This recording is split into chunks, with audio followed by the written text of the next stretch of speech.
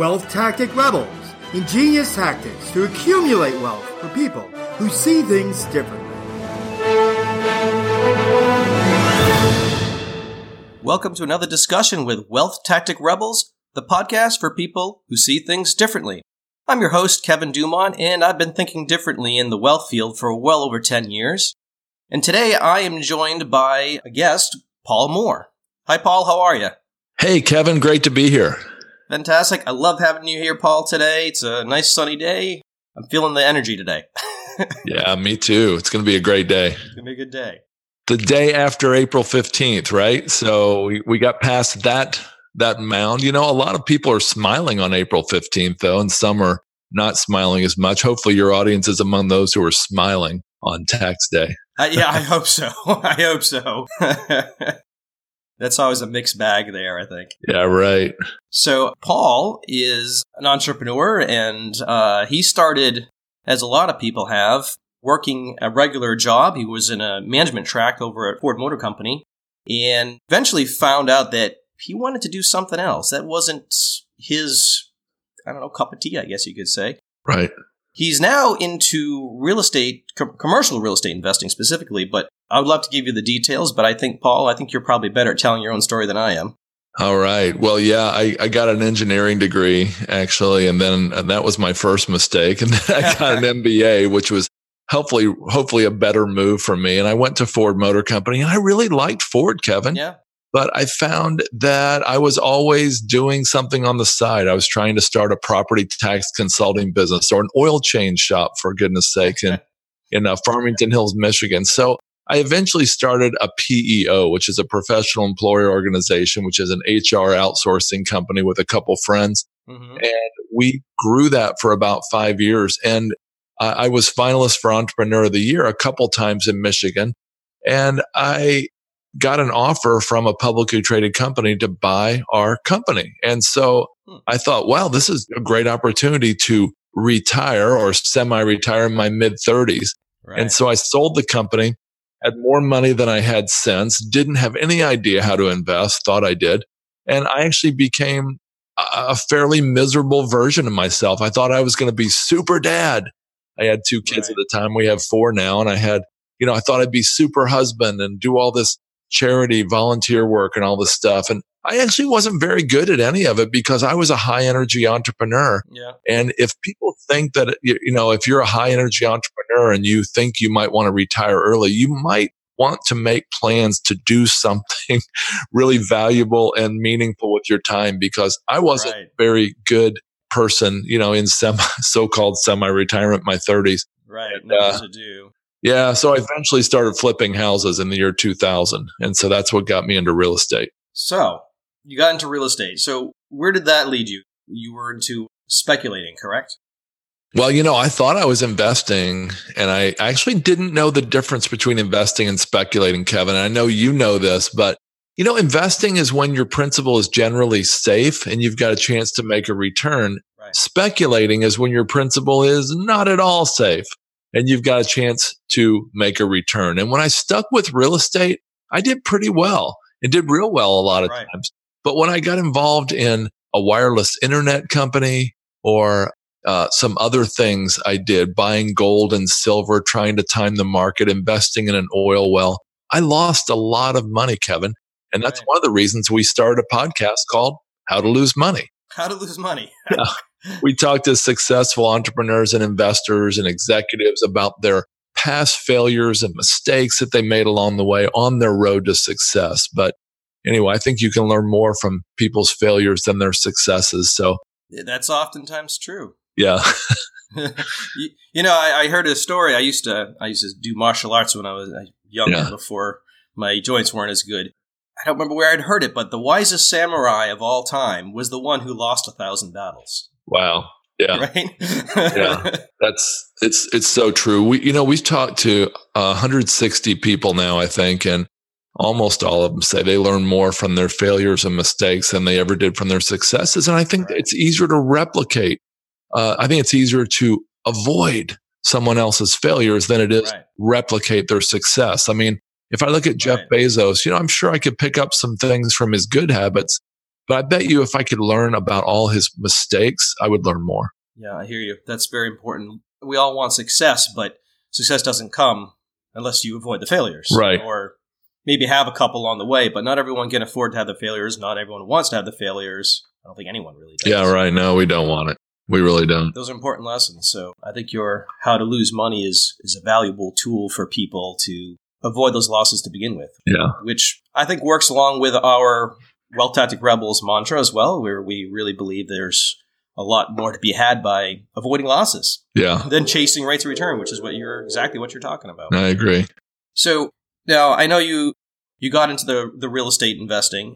Let me ask you, a lot of people out there probably listening to this episode have been thinking about this before. You know, they watch HGTV or whatever other channel, and they see people doing these flipping shows. Seems to be the thing now, right? Right. Is it different when you get into it than what people are seeing? Kevin, it is usually so different. I'm telling you, I talk to people. I'm a writer, blogger, video guy on biggerpockets.com, which is the world's largest real estate investor site. And I talk to dozens of people a month, and I've talked to hundreds of people. And what I find is typically they're trying to spend their evenings, their weekends, every free moment trying to find a house to flip. And they usually find things, you know what is said. It's common knowledge that things cost twice as much, they take twice as long, and they're usually half as profitable as you expect. Right. So everybody who watches these HGTV shows thinks, I mean, not everybody, but a lot of people think they can do this, and it is possible. The problem is right now, real estate is highly overpriced, and it's very hard to get a deal that makes sense. So if you've got an inside track on a house to flip, go for it. But if you're trying to buy it and compete on the courthouse steps or find it on the MLS, you might find it's pretty hard. And another track people get on is they try to build a portfolio of single family rentals or small multifamily like duplexes, fourplexes.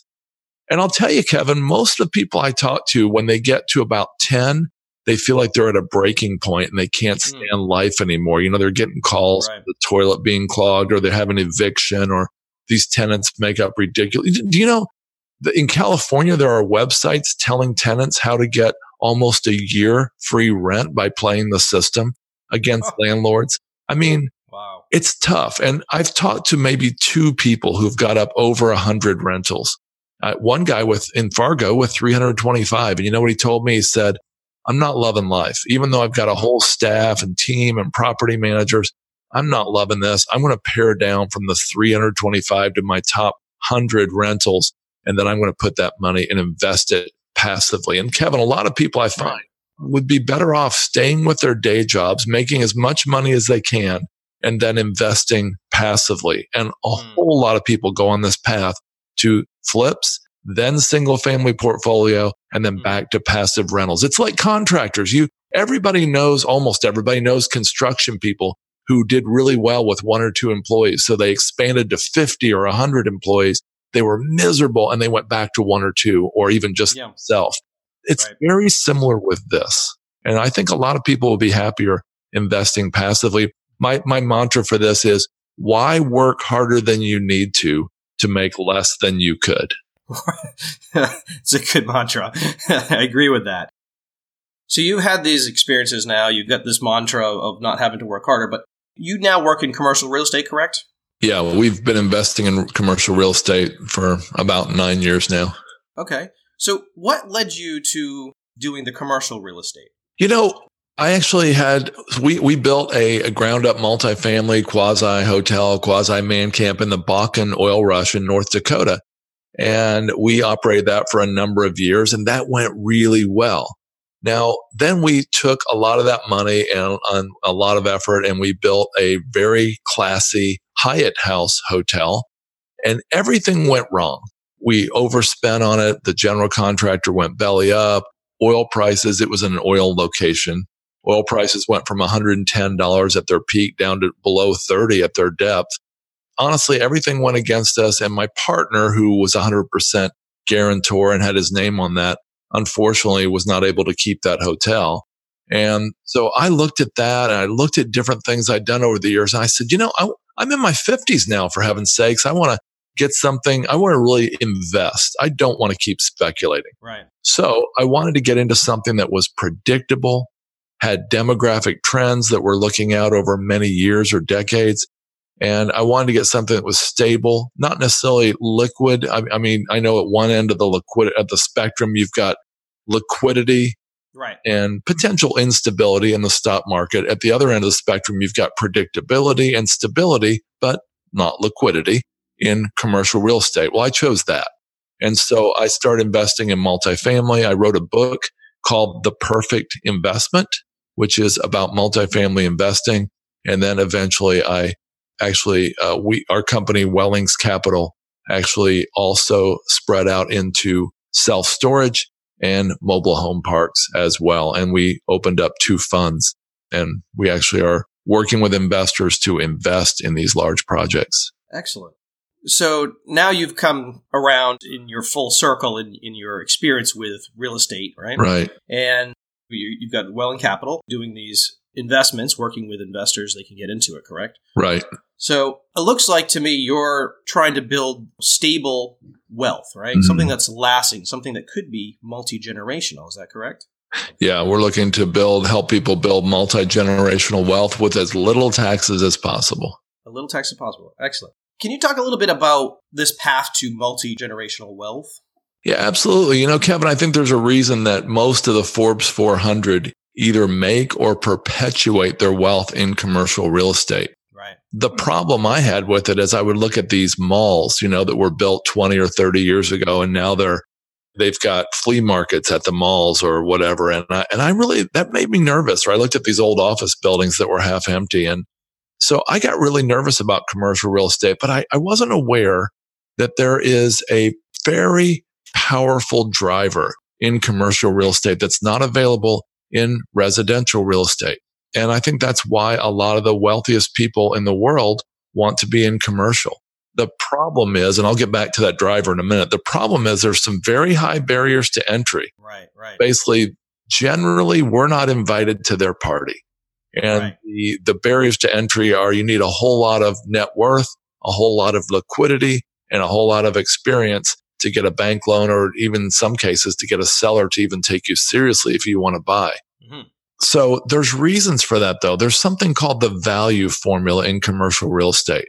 Now, Kevin, you and I know if we bought a house for $500,000 and we expanded, we built out the attic, built out the basement, added rooms on, make it really beautiful. We spent $1 million doing all that, but all the other houses in the neighborhood were still at $500,000 or $600,000.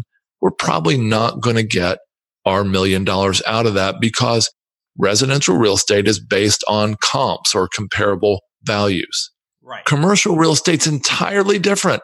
The value formula is this. It's value equals net operating income divided by the rate of return or the cap rate. And so the net operating income is the numerator. The cap rate is the denominator. The cap rate has typically been 8 to 10% over many, many decades. But now in the current boom, it has really dropped into the 4 to 7% range for the capitalization rate. Mm-hmm. So Kevin, with the value formula, again, income divided by rate of return, that's the expected rate of return for that type of asset in that market. If you can increase the numerator, which is very doable, and if you can somehow compress the denominator, which is harder, but sometimes possible, you can drive appreciation. You can force appreciation. And when you add leverage in, it's super powerful. Here's an example. Right. If you can increase our investors, our operators that we work with in our fund, they say they go around looking to pick up dollar bills. And I'm like, what? What do you mean by that? They say, well, listen to this formula. If you can increase income by $1 at a property, let's say you increase revenue or decrease costs by $1 a month, that $1, okay, I'm really good in math. That's $12 a year. Okay. Right. Now $12 that's the value. That's the value formula is again, income by cap rate. So the $12 in income divided by a cap rate, which is an average cap rate these days of 6%. So 0.06, 12 divided by 0.06 is $200. You can increase the value of that property $200 by driving $1 in increased monthly income. But it's better than that because if you use leverage, let's say it's 60% leverage, you divide that $200 by 1 minus 0.6 or 0.4. And basically you multiply, it has a 2.5x impact on the value of the equity, 2.5 times the $200 to the value of the asset. So, I mean, if you want, I can go through a real example, not just using a dollar, but this is why commercial real estate investors are happy. And another reason they're happy is on tax day, they usually pay very little, if any, in taxes. So those are two reasons people love to get in commercial real estate. Wow. They have more control with what they get out of it, and they have some stability for the future. Right. Yeah. Those are good reasons. Yeah. It's powerful. Now, you mentioned taxes, right? Yeah. What are the couple of tax advantages that you're talking about? You bet. So depreciation is a powerful thing. And there's, commercial real estate can actually implement something called a cost segregation study, which is an engineering or a CPA team that comes out and they analyze how much of this property is land, which is not depreciable, how much of it is a building, which is real property, and it is depreciable, but how much of it is personal property and it can be depreciated in an accelerated manner. And so what they can determine is, well, for example, in an apartment, you have a building, but you also have roofs that actually can be depreciated in not 27 and a half years like the apartment building, but a roof might be able to be depreciated in 15 years. Right. And the landscaping, parking lot stripes, paving, that can be 15 years. But interior, you've got carpets, paint, lighting. You've got other electrical outlets. You've got cabinets and countertops and sinks. All that can be depreciated much more quickly, like in 5 years. And so a cost segregation study will allow you to put these different costs in buckets and depreciate some more quickly. What this does is it often means that the investor, while getting cash in their pocket every quarter, is getting a negative number or a zero, let's say, on their tax return, on their K-1. And by getting that, it's a powerful way to save taxes. And it's a powerful driver for them to, again, build up multi-generational wealth. Now, another tax advantage for commercial real estate is they've actually, love them or hate them, we've got a commercial real estate investor in the White House, and the new tax reform law that went into effect in late 17 actually says that you can actually do bonus depreciation, and a lot of things that can be depreciated over, say, 15 years can be now depreciated in the same year. So if you had up to, let's say, $1 million in roofs, HVAC, et cetera, you can depreciate those in 1 year. That's a huge loss that you're going to be able to carry forward on your tax returns for a long time. And that's one of the reasons commercial real estate investors don't pay a lot of taxes in income taxes or in capital gains. The 1031 exchange that most of us are familiar with allows you to swap one real estate property for another. That used to be, in fact, for cars and boats and airplanes and art, even patents. Now that is not true. It's only good for real estate as of the new tax law. So capital gains can also be kicked down the road till your death. And at your death, the basis can actually be reset. And if you're an individual, you can reset it to up to $11 million or $22 million as a couple, leaving your heirs zero capital gains. Wow. That's pretty powerful. Yeah, it is.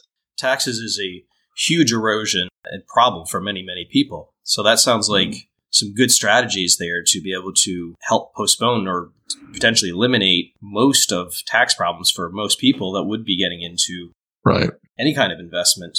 They can go this direction. That's definitely a good strategy. Right. Wealth tactic there. Yeah, it's powerful. Yeah. So are there any other tax strategies that, they could take advantage of? Yeah. I mean, so a lot of real estate investors are now benefiting also from the 20% reduction in pass-through income tax, but there are certain conditions for that. Another thing is called the installment sale. A lot of people don't want to do a 1031 exchange. They can do what's called an installment sale. If you have a property that's worth, let's say $500,000 or more, that might make sense. And people who do that get like 95% of the proceeds with no capital gains.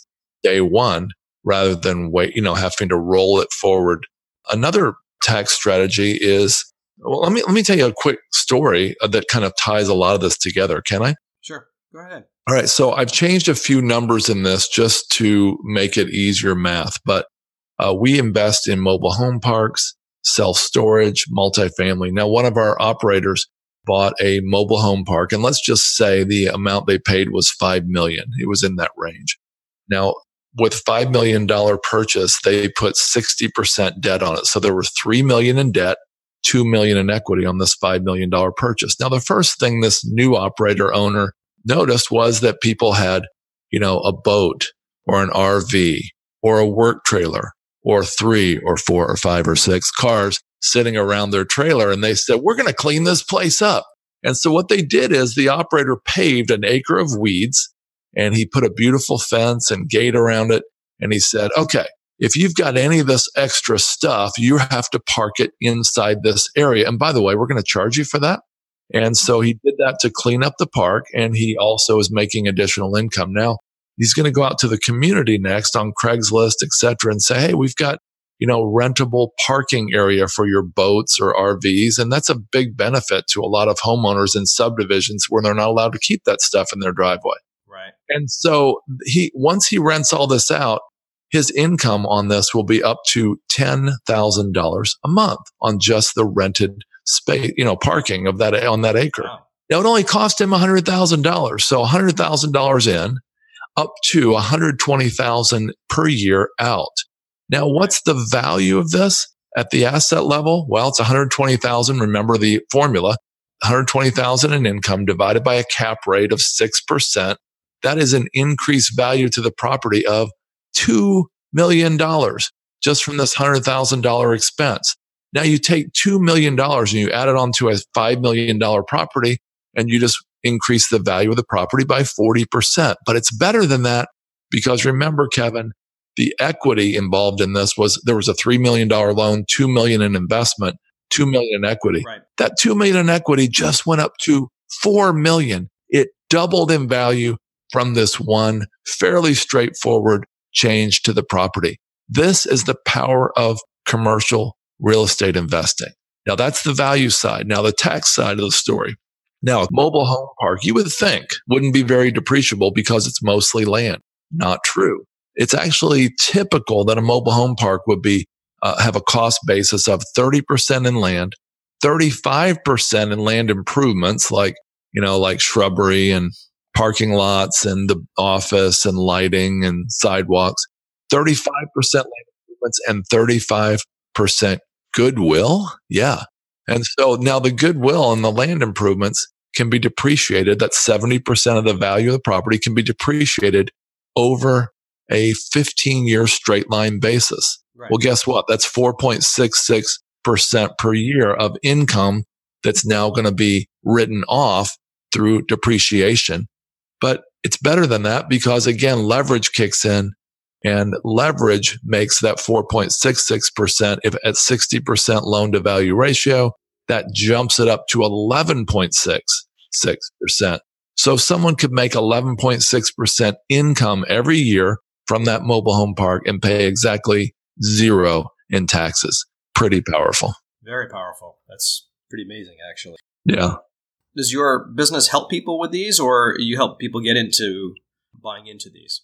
Yeah. So what we did is we decided we couldn't be experts in everything. And we looked at Warren Buffett's model and said, okay, look, he looks for great operators in great markets with great products all around the country. So we're going to do the same thing. So we're going to invest in these great operators. Yep. And we're going to fund them so they can go out and buy great deals and operate them and make a profit like this. So that's why we set up Wellings Income Fund 1 and Wellings Growth Fund 1, which are allowing us to tap into these operators' deals and provide these tax benefits on a pass-through basis to our investors.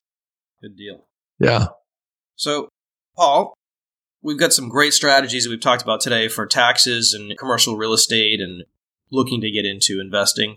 With your podcast, obviously, of how to lose money, do you have any tips that you could leave our Wealth Tactic Rebels listeners with that could help them avoid some unnecessary losses if they decide to start down this kind of road. Absolutely. So I actually, one of my business partners, the guy I did the North Dakota projects with, actually ran for governor of Colorado about a year ago, and he didn't make it to the primary, but he said, I rub shoulders with a lot of billionaires and a lot of really wealthy, successful people. And he said, they're no different than the rest of us, except that, they typically had similar education, similar IQ, but they did one thing really well, he said, that he didn't do. And that was they did not chase shiny objects. Right. Like Bill Gates, they realized what they wanted to do as a teen or 20-something. They set their mind on that one thing. They became an expert in that field and they never strayed from it. Gary Keller says you've got to say 1,000 or even 10,000 no's to allow yourself to say yes to that one thing that you really need to focus on. So that would be one piece of advice, and that is don't chase shiny objects. A second piece of advice will be very careful on due diligence. Don't rush in.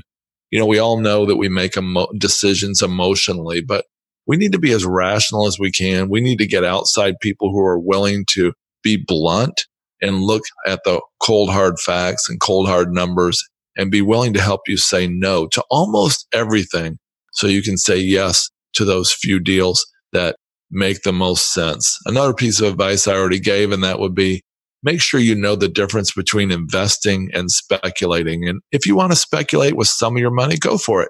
But if you keep playing double or nothing with most of your money, you'll eventually hit nothing. And then what will you have left to double? Right. Good advice. I agree with that. Yeah. Well, Paul, I think it's been a great talk with you today.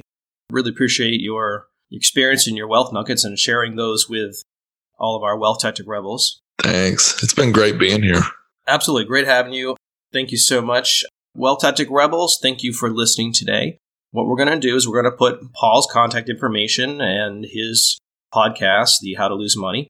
All that information will be on our show notes page, so you can go there to find it anytime you want, which is at wealthtacticrebels.com. Again, thank you, Paul. I really appreciate you being here today. You bet, Kevin. It was an honor to be here, and I look forward to coming on again. Maybe we can talk more in depth on tax strategies. Sounds like a plan. I agree with that. Let's do that. You heard it here, Wealth Tactic Rebels. We're going to have another one with Paul. We're going to have an in-depth talk about tax strategies. So until then, thank you again, Paul. Thank you, Wealth Tactic Rebels. Hope you all have a fantastic day.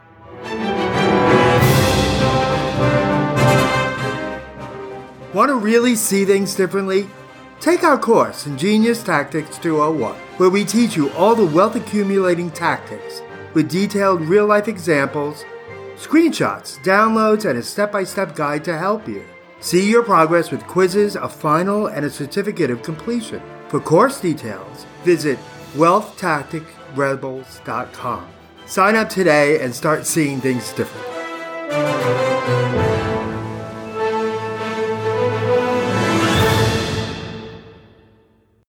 This presentation is intended as informational only. Information presented does not consider your particular financial objectives, risk tolerance, time horizon, or other unique circumstances, and does not constitute a personalized recommendation or replace the advice of a financial, tax, or legal advisor or other qualified professionals. Do your own research and do not use the information of this presentation in place of a customized consultation with a licensed professional. To the best of our ability, we provide content that is accurate as of the date of release.